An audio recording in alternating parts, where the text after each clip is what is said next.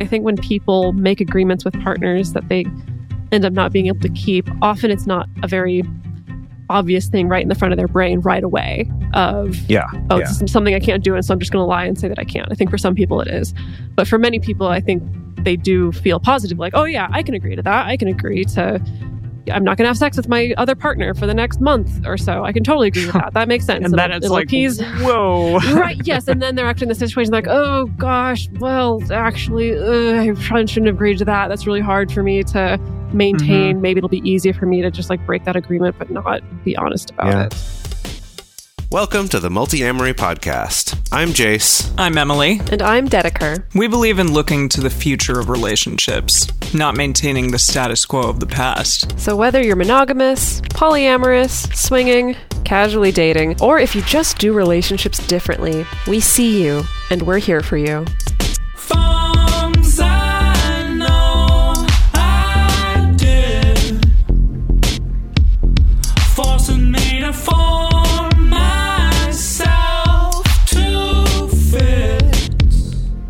On this episode of the Multi-Amory Podcast, we're talking about cheating in relationships, in particular in non-monogamous relationships as well as monogamous ones.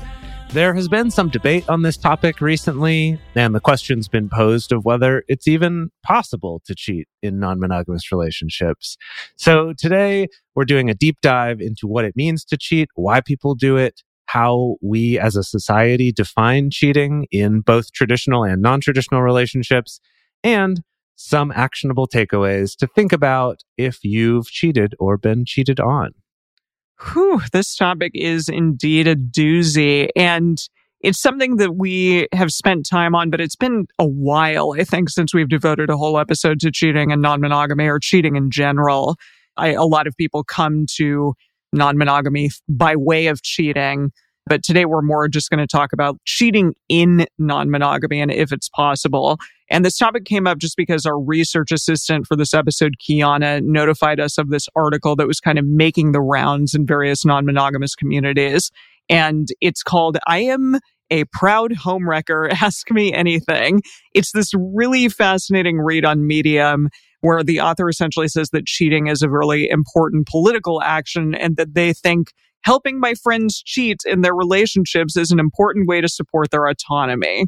So we all kind of took a look at this article, have some thoughts about it. Can we maybe give like a brief idea bubble of what it is that you thought of this article? Go for it, Dedeker. Well, first of all, if you're out there listening and immediately having your feathers ruffled up, if you just go read this article, probably the outrage question that you have is answered. I wouldn't say that it's necessarily answered satisfactorily. I think that rather than being a very well thought out kind of treatise on what motivates this person and their values behind encouraging their friends to cheat, it's a little bit more kind of automatically defensive, right? Which is understandable. I think this is the kind of thing that would stir up a lot of ire. At the same time, of course, the place that I go to is who decided this person was the savior of their friends or the savior of making sure that their friends can access autonomy, and I think that with a lot of causes, people can have really intense conviction to the point where it seems disruptive. I can think of a lot of examples, like, there's certain kind of, I think, extreme animal rights activists where it's like, I'm going to release animals from the zoo, and some people can be very convicted to feel like that is the right thing. And you do something destructive in order to actually get something fixed. Sure. That also falls in, I think, a similar line of thinking of, I need to burn down this abortion clinic because that's the only way that this is going to get fixed. And this is the only way that's going to send the message. Maybe it's reductive for me to think about that in the same way. And I'm sure a lot of people out there would be upset that I'm making that kind of equivalency. And I wouldn't call them necessarily an equivalent, but it does seem to share this same seed of, I'm so convicted by my beliefs around this and have this sense of like, I'm the one who needs to do something about it to the extent that I'm okay causing some destruction, essentially. And that can open up a whole other can of worms of how effective is it to burn the system down versus not. Sure. How about you, Jess? Yeah, same kind of thing. It's just that I see this come up sometimes with talking about your sexual identity or your gender identity or the way you do relationships as being a political action, I think makes a lot of sense and can be a very validating thing to realize and to kind of understand, like, yeah, just by being me and being my true self, that is a political action and it's something I can be proud of, and also kind of can help people to understand why there might be resistance to it and to kind of find strength in that. At the same time, kind of like Dedeker, I think, was getting at, thinking of it that way is also a really good way to jump quickly to the ends justifying the means, or that the ends justify any means, not just the best means or good means, but just literally anything I do in the name of this is okay. And, to give more examples of what Dedeker's talking about, we have to remember that whatever your sort of political ideology is, can lead to some stuff that's destructive and also doesn't help your cause. And I think this person falls into that category here. Like, I don't think they're actually helping their cause. And I actually would argue they're not even helping their friends actually achieve autonomy in this way. Yeah. And it had some strange things to talk about when it came to discussing ethical non-monogamy, which I think we'll get more into in the bonus episode. But I think it was a good jumping off point into this episode to ask the question, like, if you are in a relationship where two people are open about, hopefully open about seeing other people, sleeping with other people, having sexual relationships with other people, can cheating even exist? And we asked our patrons these questions. We did a lot of research on it, so we're going to get into all of that. But there are a lot of differing opinions out there regarding that specifically, if non-monogamy means yes cheating or no cheating. So we're going to talk about that and continue on. But I do encourage people to look up this Medium article because it's fascinating. It's an interesting read and is a good kind of jumping off point for your own mind to think about these questions.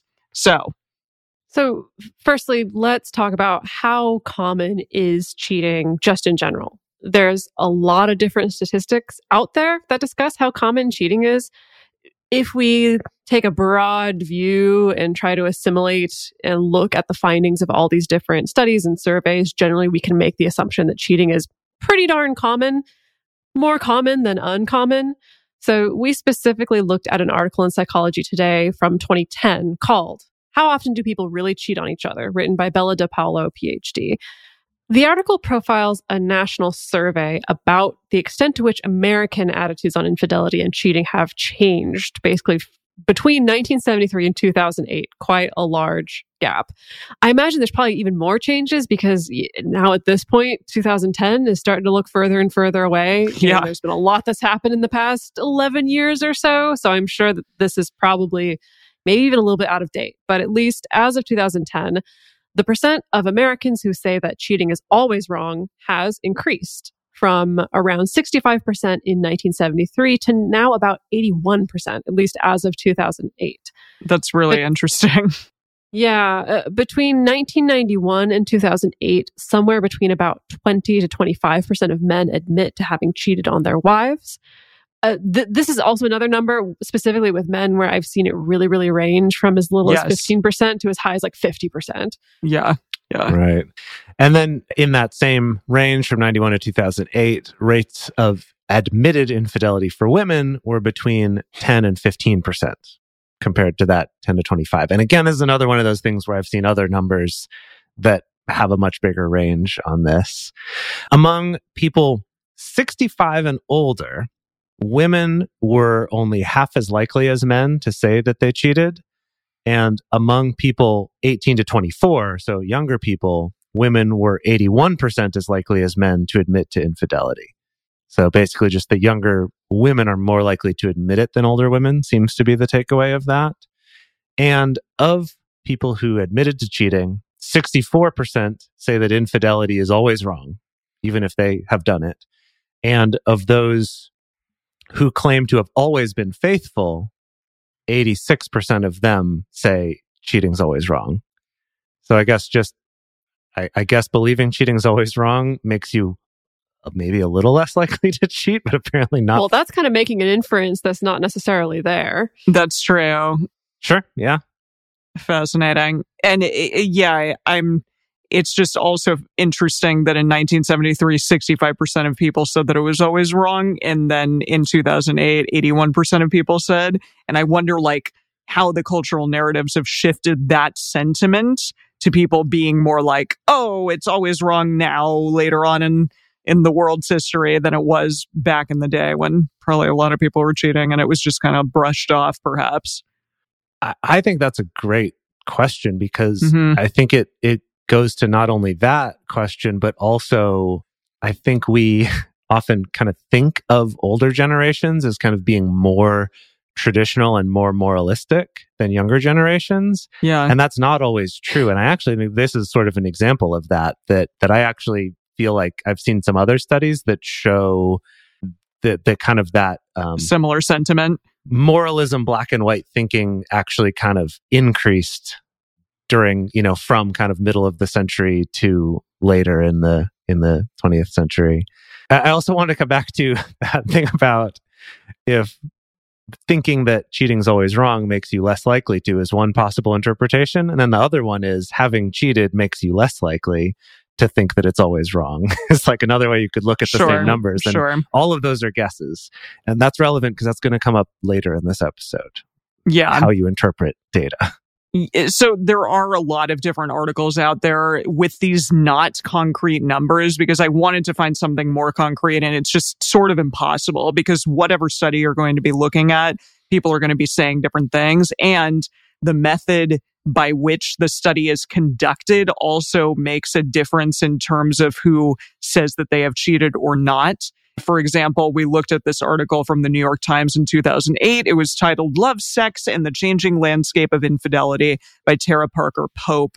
And this is from the article. This is a takeaway that shows what I just said, that the method by which researchers collect data, it can determine the results. So in the article, it said, in the Journal of Family Psychology, for example, researchers from the University of Colorado and Texas A&M surveyed 4,884 married women using face-to-face interviews and anonymous computer questionnaires. In the interviews, only 1% of women said that they had been unfaithful to their husbands in the past year. And on the computer questionnaire, more than 6% did. So It's a pretty big margin of difference there. Yeah. yeah, somehow saying it out loud is like, ugh, I don't want to do that. What we can see with these studies is that there have been demographic changes in terms of who is cheating and how often. So, for example, women are just cheating more often than they used to.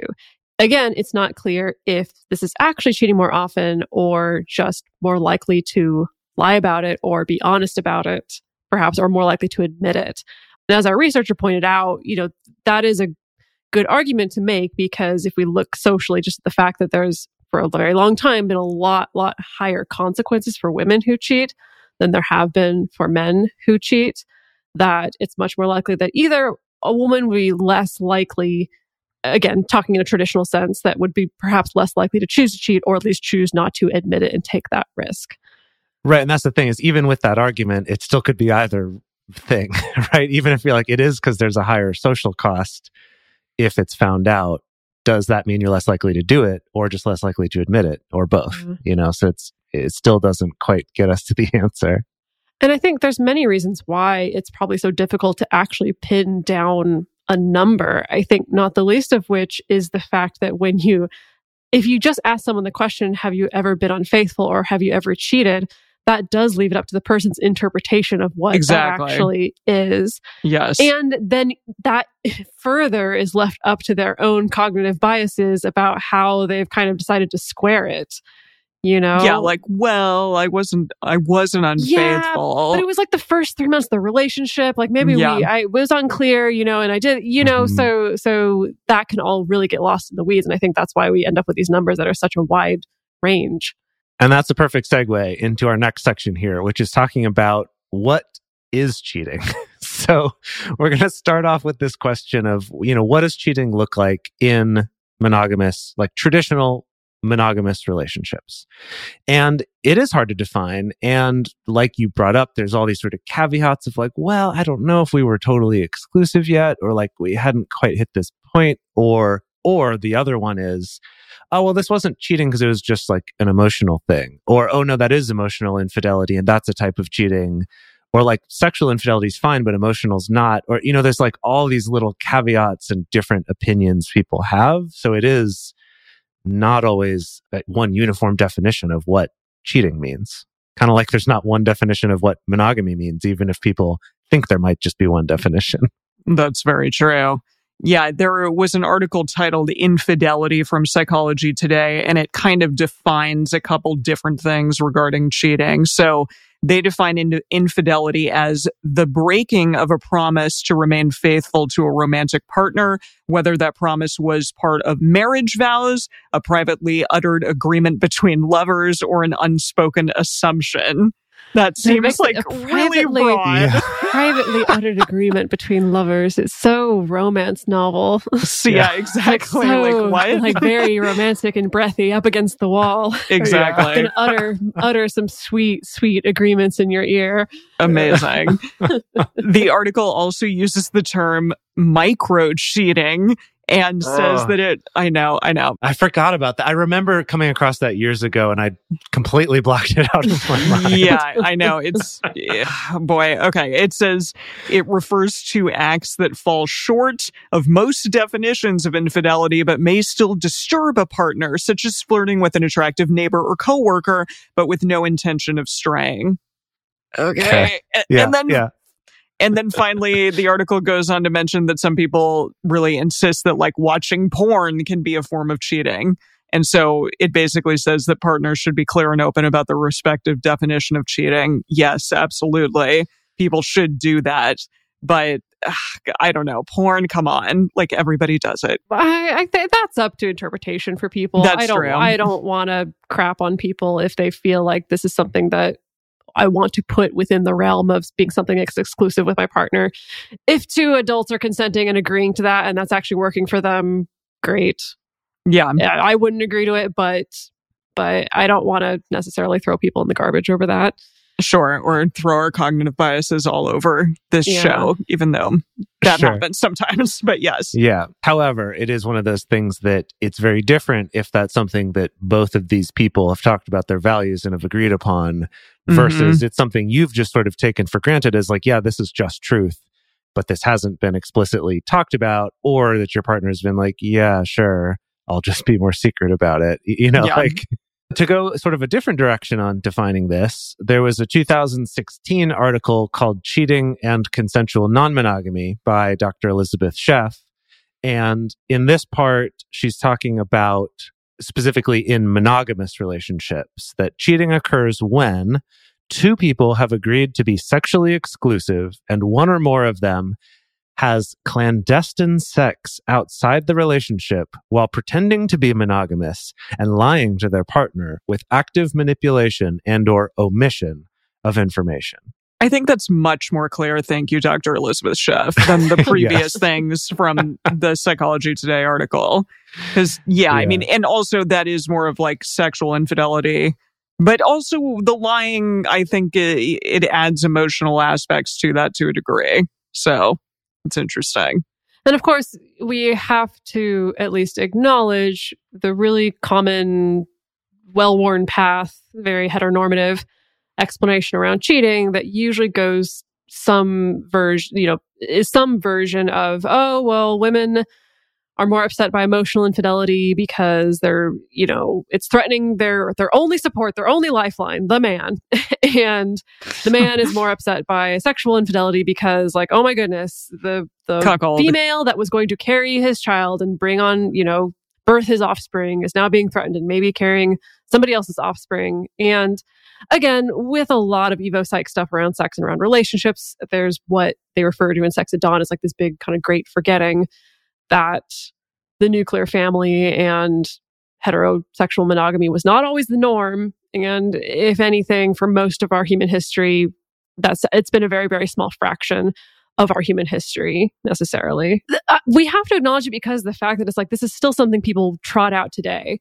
Yeah. Right? As a very, very logical thing. Like, oh yeah, it makes sense. Men don't like cuckolding because of this and women don't like being cheated on because of that. And as though there's never ever been a case where a man has been upset by emotional infidelity or a woman's been upset by sexual infidelity. Like, it's just... Well, not only that, but there have actually been studies showing the opposite of that, right? That there have been studies showing that in actual reactions to those situations, not just imagined ones that were in those original studies that made everyone go, oh, look, science says men are more upset by physical infidelity and women are more upset by emotional.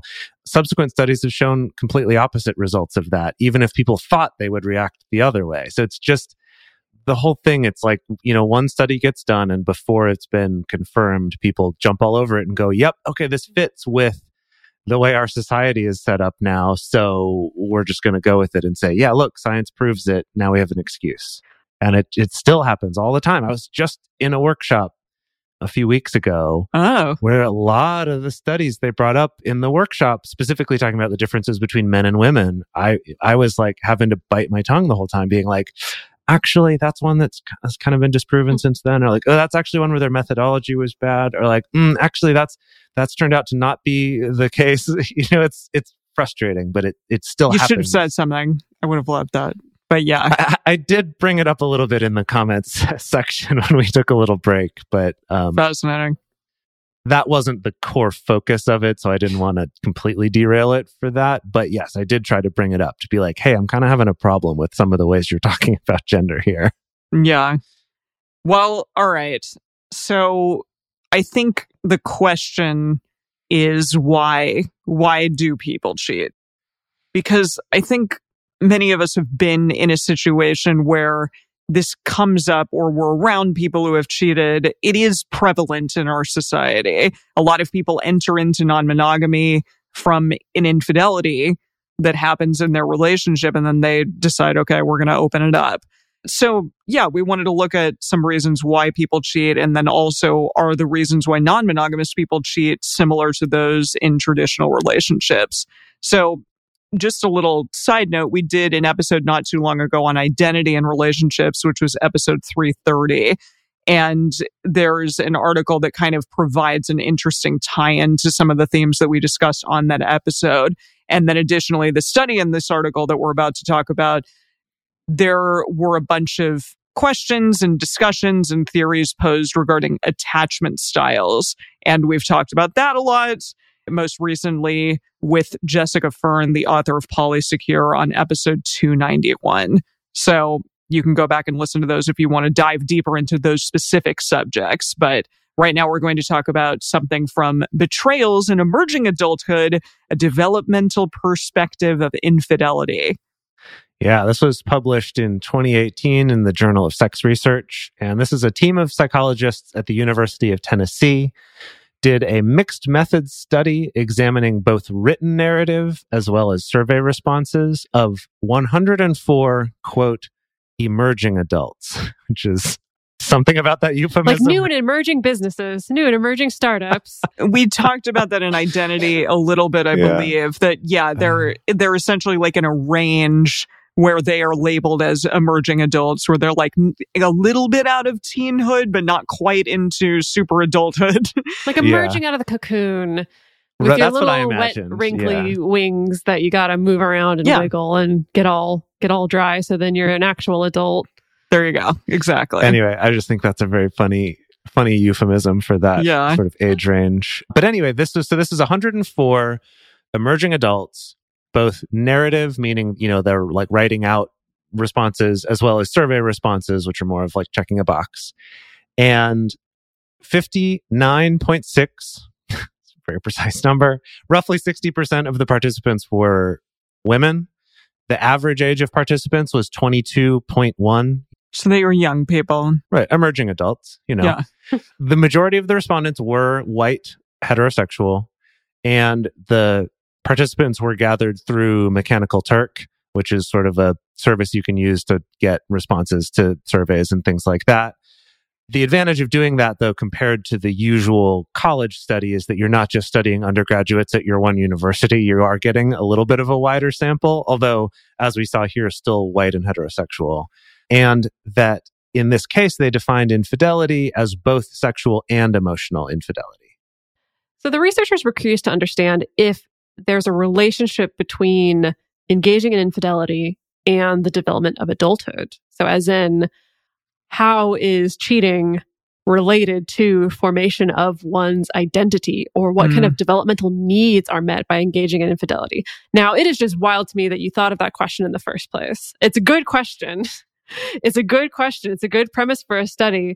Yeah, I would be curious to actually read the study text and read their little preamble to get a sense of what even got you there, because that's a really interesting question. Yeah. And they also examined the influence of attachment styles and infidelity, again, with emerging adults, as well as any gender differences. And so basically, they found that the primary reason for infidelity was unfulfilled interdependent needs. So as in needs for intimacy, for quality time, for shared activities, for something to alleviate my boredom, as well as a need for sexual reciprocity. So 21 participants referenced unmet independence needs, and then 14 participants also referenced unmet autonomy needs. So it's a mix of both. I'm not getting what I want relationally, as well as I'm not getting what I want as far as my own independence. Yeah. Other people cited things like the influence of alcohol, or just a desire for excitement or for novelty or attention. Of those 104 participants, there were 6 who did say that they desired an open or a polyamorous relationship, and that was their motivation for cheating. They did find that there wasn't really a significant difference between genders. And they did find that those who reported engaging in infidelity because of unmet interdependence needs, and in particular, unmet intimacy needs, were more avoidantly attached than those who didn't reference having some unmet interdependence needs, which is fascinating. And in contrast, those who reported engaging in infidelity because of unmet independence needs were more anxiously attached than those who didn't report that. And that's so interesting, because the way that my brain works, I would think, oh, anxious attached, you always want more of that connection. Yeah. You want more of that intimacy. That's what you're pursuing. And if you're avoidant attached, you're always wanting more of that independence and more of that autonomy. And it's actually swippy swapped, at least in this study, which is super interesting. Yeah, I wonder what that is. That would be something interesting to have a study that looks more into that specifically, because this is still a pretty small study of a fairly narrow group. So that'd be interesting to take that further. You researchers out there, feel free to take that one. Just do a wider study. Yeah. Just put like a little thanks to me in your abstract or something. Don't even worry about it. So just a brief quote from the article was, participating in infidelity may be another way that emerging adults attempt to meet their needs for independence and interdependence. As emerging adulthood can be trying and daunting time for young people, the decision to engage in infidelity is likely a form of relationship exploration and experimentation. So with all of that, I'm curious, because a lot of these things, like trying to get more intimacy or quality time or alleviate boredom or, being autonomous, things like that, feel like reasons why people enter into polyamorous relationships. So that, to me, makes me think that the reasons why people who are in traditional relationships cheat versus those in non-monogamous relationships would be separate, would be different, rather.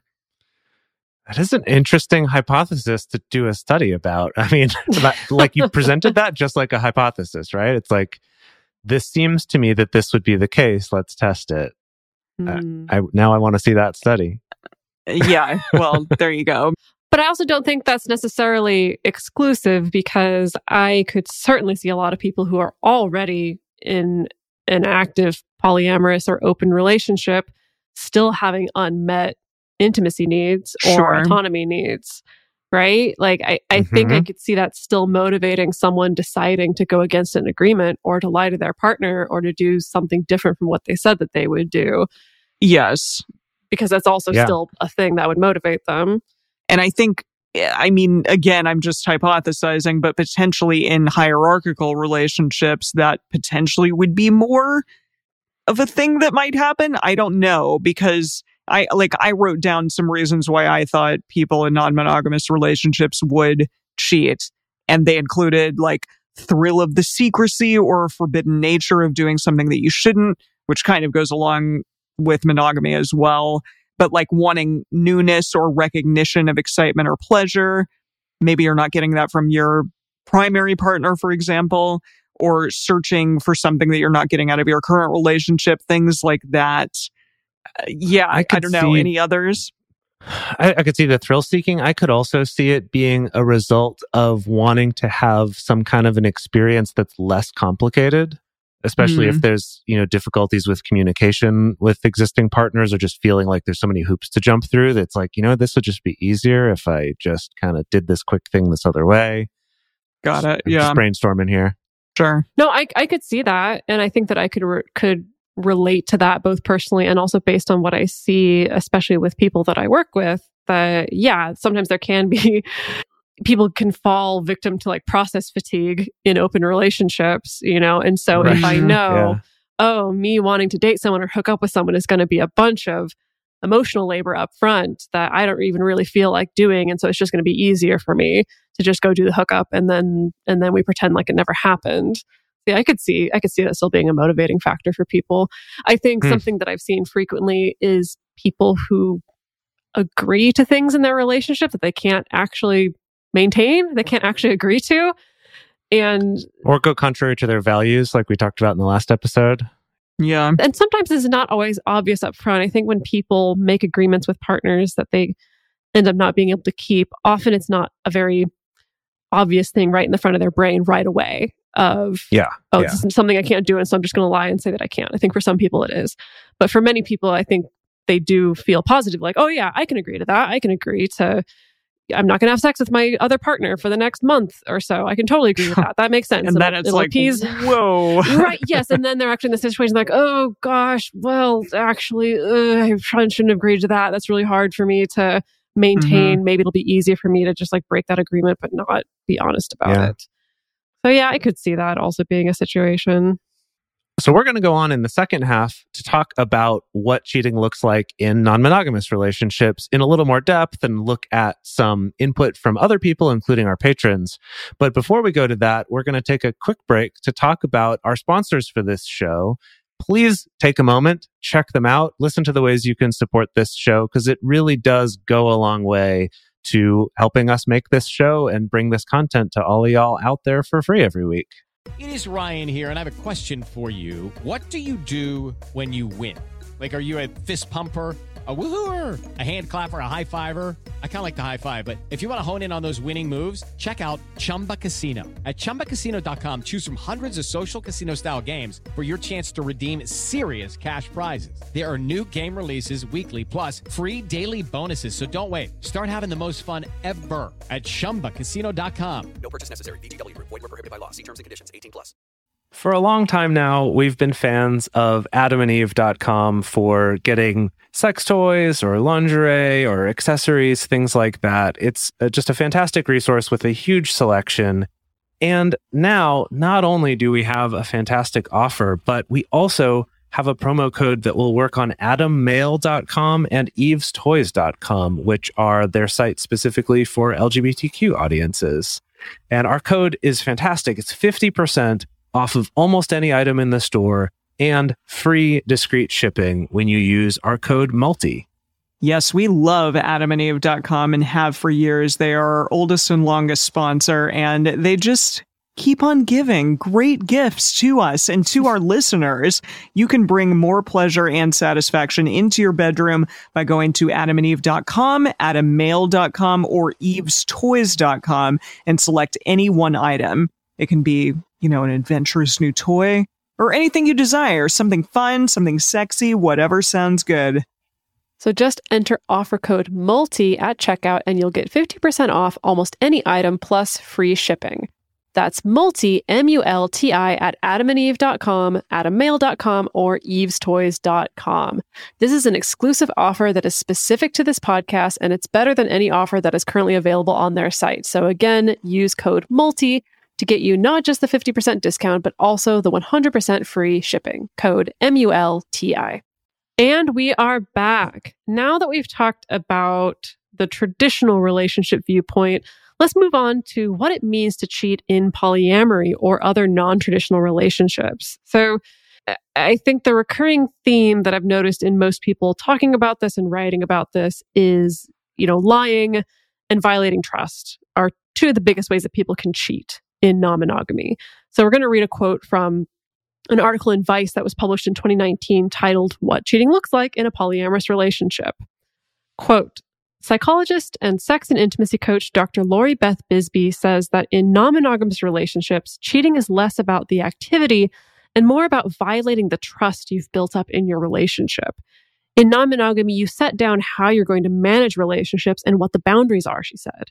So when you break that, you spit in the face of the work that you've done in the relationship. It's not about sex. It's not about jealousy. It's about the lie, which I think makes sense. I think all three of us thinking about our experiences of what we've heard through the community of people feeling cheated on, usually it's about that, right? It's about the dishonesty. It's about the cloak and dagger. There's also another quote, not using a condom and not telling is probably the worst thing to do in a poly relationship. This is someone that they interviewed for the article called Kathy. It happened with my ex. I ended up with chlamydia. All of us did. I was absolutely fuming. Yes, you should be fuming, Kathy. Yeah. Right. Sorry, you should Kath. be fuming. Yeah. So, okay. Shout out real quick to our awesome patrons for helping us with this episode. Kiana posted in the Facebook group and asked, do you think cheating as such is a framework that makes sense / is applicable within non-monogamous relationships? And there were a ton of really fabulous responses in the patron Facebook group. And most folks out there replied, yes, cheating in non-monogamy is possible, but the definitions sort of varied slightly, but they all had similar themes, which included things like breaking agreements, sustained deception, or lying with intent, as someone phrased it. And also, there's a difference between breaking an agreement once, discussing and negotiating afterwards, versus maintaining a lie with the intent of secrecy or having someone believe something that isn't true. There's like a little bit of a differentiation there. And also violation of informed consent. All of those things to our patrons were essentially classified as cheating to them. And we have this particularly interesting quote from one of our patrons. Shout out to you if you know who you are from this. Yeah, we don't drop in names because we try to protect people's privacy in the patron group, but you know who you are. Personally, I don't date people who have cheated unless they demonstrate behavior that shows that they won't repeat their cheating. But this boundary to me is not a moral one, but rather because to me, a person who cheats is someone too disempowered and alienated from themselves to give meaningful consent. I don't think the term cheating is inherently useful or useless, but I think framing it as a moral issue rather than one of consent and self-empowerment isn't constructive. And that, I really, really like that perspective on it. I think for myself, I think for most of us, we grow up with a very moralistic understanding of cheating, right? Yeah. If you cheat, you're a bad person. Yeah. For myself, I really had to confront that once I started working with clients. I had to confront a lot of things once I started working with clients. I bet. Because if someone's coming to me for help and they are cheating or have cheated or they are the quote the other woman or something like that in a situation, it doesn't help for me to have a moralistic sense of like, oh gosh, this is a bad person, I can't work with them, they don't deserve to have happiness or kindness or Right. having their emotions heard. Like, no, it doesn't make sense. This is still a human being. Looking at it through this frame, this may be a person who is just alienated from themselves or too disempowered. Makes a lot of sense. And it does make me think about some mistakes that I've made in the past. There was someone that I dated who I was their first introduction to non-monogamy, and they were very, very, very excited, very pumped for non-monogamy because they disclosed to me, wow, I've cheated in every single monogamous relationship I've been in. And so this is very exciting to me, the idea that I could be in a deep, loving relationship, but still sleep with multiple people. That's great. And at the time, I was so in NRE with this person. I was like, oh my God, this is fantastic. I love this. And yeah, I didn't that turned out well. Until retrospect, I was like, that should have been a big red flag, that it was less about the monogamy and more about this person's boundaries, this person's sense of self, this person's sense of what they want, how they can communicate, how they feel about honesty or dishonesty. Yeah. That was really the issue. So, word to the wise, don't make the same mistakes that I did. Doesn't mean they're a bad person, but maybe it should give you some pause to think about, just reconsider. Yeah. So in the discussion that followed after this post, there was disagreement about, cheating, and that was the whole discussion. But something that came up that was really interesting is that some people felt that cheating was not a useful concept at all. in any relationship, similar to a term like virginity that's kind of rooted in this desire for control over other people or maybe insecurity, and that in itself doesn't have value, or at least not the value that we assign to it, whether that's moral value or just sort of like how valuable something is, that it's kind of this cheating maybe is this sort of useless term actually. And the person who brought this up also argued that you do not need the concept of cheating in order to call attention to a partner's harmful or untrustworthy behavior. And I think this is such a cool point. And I think it's worth taking a moment to think about that. It reminds me a little bit of our conversation from last week with Martha Kauppi about like people calling something a need when really it's a want, because it's like, well, I can't get it if it's just a want. It has to be a need in order for me to even be able to ask for it or to have anyone take me seriously. And I almost feel like this question of cheating could be a similar thing, where it's like, well, is it cheating or not is maybe the less important question than, is this a relationship where I feel good and I feel valued and I feel like I can trust my partner and like I'm getting my needs met and that I can be honest with my partner? Like maybe those are the questions to be asking, not does this count as cheating or not? I think that it calls back slightly to the original article that we talked about, that essentially it's like a useless concept to talk about, that like it's akin to virginity or whatever. And I don't know what I think about that. I think it is a word that is so steeped in our cultural zeitgeist of like the, bad, you are bad if you cheat. No. And yeah, I mean, I had to struggle with that a lot growing up because I am a product of a cheating relationship. Like my dad was married and my mom, and he had an affair. And so I always like struggled with that. Like I'm a bad person because I'm a product of that.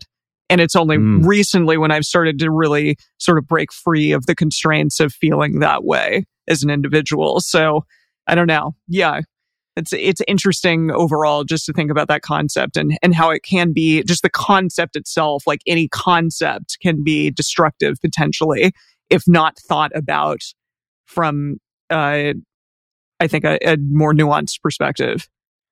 I think, yeah, like an interesting exercise. Because, we talk a lot about how language can limit the ways that we think and feel about things. Like the classic example people love to bring up is how we only have the one word love, and that some other languages have several, and everyone loves to go to the whole Greek thing of like, oh, they have these like 7 different words for different types of love, and we just have the one word, of this sort of limitation of language in that way. But I also think it's an interesting exercise to look at it the other way, of how might you feel differently about this thing, or how might you express it differently if you didn't have a word for it that you do have?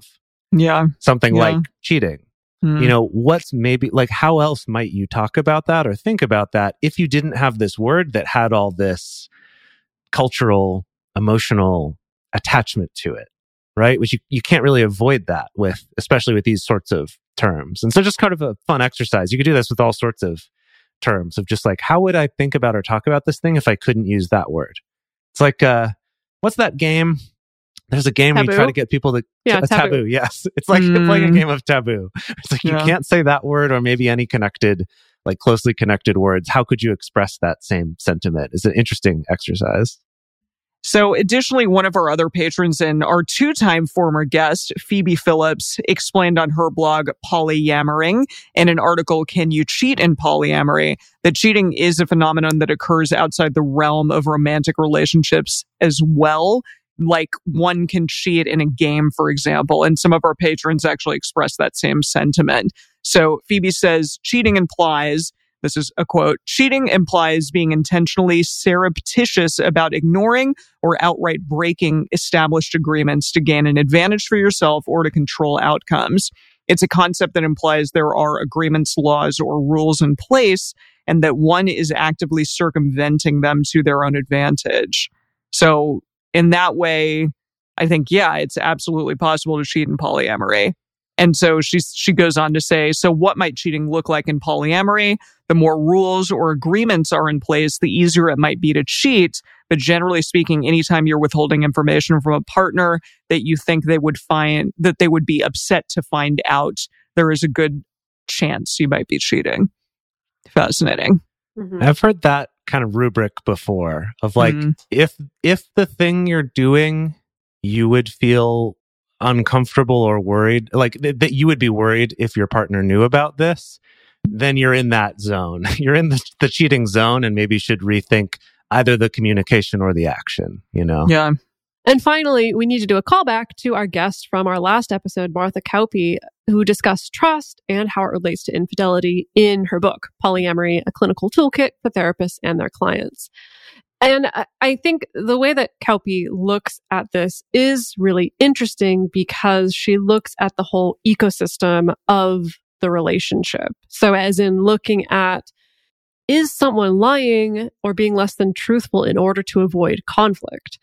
Does that reveal something about how the other partner shows up in conflict? So interesting. Yeah, Kauppi has what she calls lie-inviting behavior. And we've talked about this before. I think Phoebe also talks about it on her blog. She has a really wonderful blog post called The Honesty Exchange, where it's basically looking at that phenomenon of it's not only about the person who made the choice in how they chose to communicate or not communicate honestly, it's also in how the other person receives that honesty. You know, that if you have a partner who blows up or shames you or shuts down or becomes completely emotionally dysregulated, whenever you tell them something that's uncomfortable, when you're honest, then that means they may be more likely in the future to avoid that conflict. And it may encourage some omission of truth or telling some half lies or even just straight up lies. And that lie-inviting behavior often means, you know, that there's a lack of differentiation, as she talks about a lot in the book, that they're not able to emotionally regulate and listen and stay curious when their partner is sharing something that isn't easy to hear.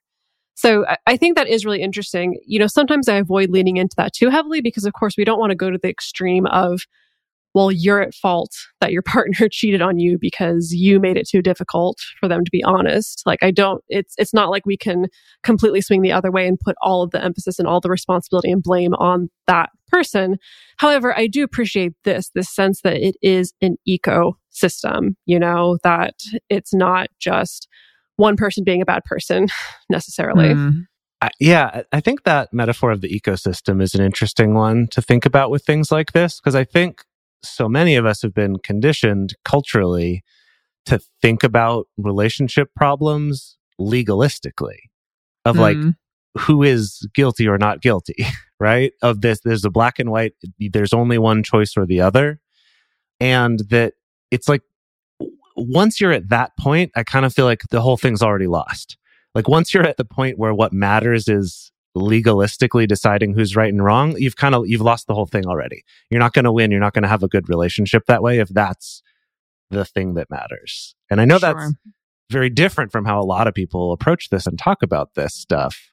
But this idea of an ecosystem is an interesting way to look at it, right? That it's like, you know, are the lions or the antelopes the villains or the heroes? You know what I mean? It's like we don't think about actual ecosystems in the world that way. It's sort of this all goes together and it, you know, changes in one place affect everything else. I just think that's an interesting metaphor to look at. Yeah. All right. So for our last section of this episode, we want to talk about some actionable takeaways, right? What can we actually do with this information now that we've talked about all this stuff? And there's maybe two categories of actionable takeaways. One is what to do if you're wondering if an action that you're taking or thinking about taking is cheating. And then two, what to do if you've been cheated on. So again, to go back to Phoebe Phillips, it lists some questions you can ask yourself if you're trying to determine, am I cheating or would this be cheating? Question number one, am I within the bounds of our established agreements with this action?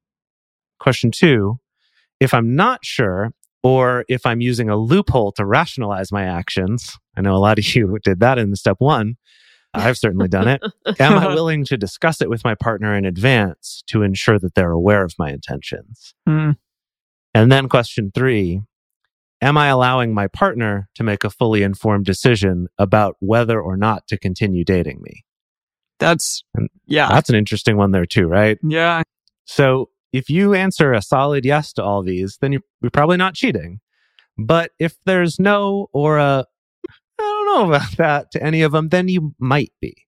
And again, even if you're saying like, whatever, the term cheating isn't even that useful, it's still like, well, you might be in doing something that you shouldn't be doing. Zone. There's something else that needs to, yeah, exactly. Something else needs to be worked out here. So, okay. If you are cheated on, if you're a person who has been cheated on, whether you're monogamous or not, there might be some shame involved with that. I think that's something that's like a cultural narrative that a lot of people have. They feel a lot of intense shame, like, how could this happen to me? What did I do? Internalizing it in some way. With that in mind, there's some thoughts from Esther Perel for those who find themselves in this position. So Esther Perel wrote The State of Affairs, Rethinking Infidelity. And Perel argues in that for a more compassionate approach to this sort of what she calls an inevitable phenomenon of infidelity. And rather than framing the adulterer as the bad perpetrator and the faithful partner as the victim, which again is pathologizing or moralizing infidelity in some way, it's more helpful to acknowledge the generative possibilities of infidelity. So Perel also wrote Mating in Captivity, a different book, and has written extensively on cheating and infidelity, also talks about it on her show, Where Should We Begin? It's a really interesting listen. Definitely listen to it. It's fascinating. And so in this book, Mating in Captivity, she suggests cultivating mystery and distance between partners in order to spark erotic excitement is something that people should be doing. And in my mind, that's like cultivating and creating autonomy between yourself and the person or people that you are with. Because, if you're like with them all the time, which is hard right now because we're all in captivity. We're all like in our home. Potentially, it's more challenging to do that, but it is still very important. So Esther Perel says, there is nothing like the eroticized gaze of the third to challenge our domesticated perceptions of each other. Whoa. Yeah, it's like you got to sit there and think about that one for a while. Yeah. No, I mean, it's fascinating. And like a lot of the stuff that we talk about on this show, Perel also discusses how unlikely it is that our partner is going to provide everything that we could ever want. And yet when a partner is not providing absolutely everything that we could ever want, a lot of us are very quick to immediately look for it in others and are sometimes pressured to leave a relationship if a partner is not sexually fidelitous. And bear in mind that Perel's mostly writing this book for monogamous people and talking about traditional monogamous relationships. And yet she also straddled the line for sure of being fairly pro non-monogamy, but also I think trying to bring in a lot of that very natural, again, like that eroticized charge that comes from your partner being someone who is much more autonomous and independent from you, and hoping to encourage people to do that even in their monogamous relationships. And so what we're leading up to is Perel has some advice for weathering infidelity, which is 1, accept that it will probably happen. 2, strip it of its moral power, which means, don't think that your partner is this bad, terrible, morally irredeemable person for doing it. And get curious around why they did so in the first place. I think that's the most important takeaway for the non-monogamous folk. That right there is, this can be an opportunity for curiosity. It doesn't need to be like super happy curiosity or super excited curiosity. But again, curiosity around, like, let's say if your partner violated some kind of agreement or did the opposite of what they said that they were going to do, it's getting to the bottom of why. Yeah. Is there something going on in the ecosystem of our relationship that made it hard to uphold that agreement? Or was your partner unable to actually agree to that, but felt pressured to, or things like that? And again, getting answers to these questions can be really, really valuable. It could be everything from something that could help infuse your relationship with some actual excitement, or it could give you a more clear sense of like, oh, there's some things we need to work on here. Or it could also give you a sense of, ooh, maybe this is not the relationship for me. If my partner doesn't want to agree. Yeah, again, always, it's okay to break up. It is okay. We promise. Yeah. Wow. Okay. That was a lot. I don't know if we answered the question, is it possible to cheat in non-monogamous relationships? Sure, we did. I think it is. I think it is. I think that you two think that it is. Some people out there I'm don't. kind of on board with this. Like, maybe this term isn't actually serving any of us. Maybe so you're much, right. And we should Maybe you're right. talk about it differently. Yeah. Well, what are terms? What are labels? The older I get, What is the more I'm like, language? whatever. It's just, I am who I am, and that's fine. Alrighty. So for our bonus episode for patrons, we are going to discuss a little bit about whether or not cheating can exist in relationships like don't ask, don't tell relationships and relationship anarchy. If we know of any other frameworks where cheating may not exist in those types of frameworks of relationships, we're going to dive a little bit into that. I'm interested to hear what you two have to say on those subjects. So this week on our Instagram, we are going to ask the question, is it possible to cheat in non-monogamous relationships? That's that question that we've been talking about this entire episode. We want to hear your answers and also your thoughts on this episode. The best place to share your thoughts with other listeners is on this episode's discussion thread in our private Facebook group or Discord chat. You can get access to these groups and join our exclusive community by going to patreon.com/multiamory. In addition, you can share with us publicly on Twitter, Facebook, or Instagram. Multiamory is created and produced by Jace Lindgren, Dedeker Winston, and me, Emily Matlack. Our episodes are edited by Mauricio Balvanetta. Our social media wizard is Will McMillan. Our production assistants are Rachel Shennework and Carson Collins. The researcher for this episode is Dr. Kiana Nurse. Our theme song is Forms I Know I Did by Josh and Anand from the Fractal Cave EP. The full transcript is available on this episode's page on multiamory.com. It's time for today's Lucky Land horoscope with Victoria Cash. Life's gotten mundane, so shake up the daily routine and be adventurous with a trip to Lucky Land. You know what they say, your chance to win starts with a spin. So go to LuckyLandSlots.com to play over 100 social casino-style games for free for your chance to redeem some serious prizes. Get lucky today at LuckyLandSlots.com. Available to players in the U.S., excluding Washington and Michigan. No purchase necessary. VGW Group. Void where prohibited by law. 18+. Terms and conditions apply.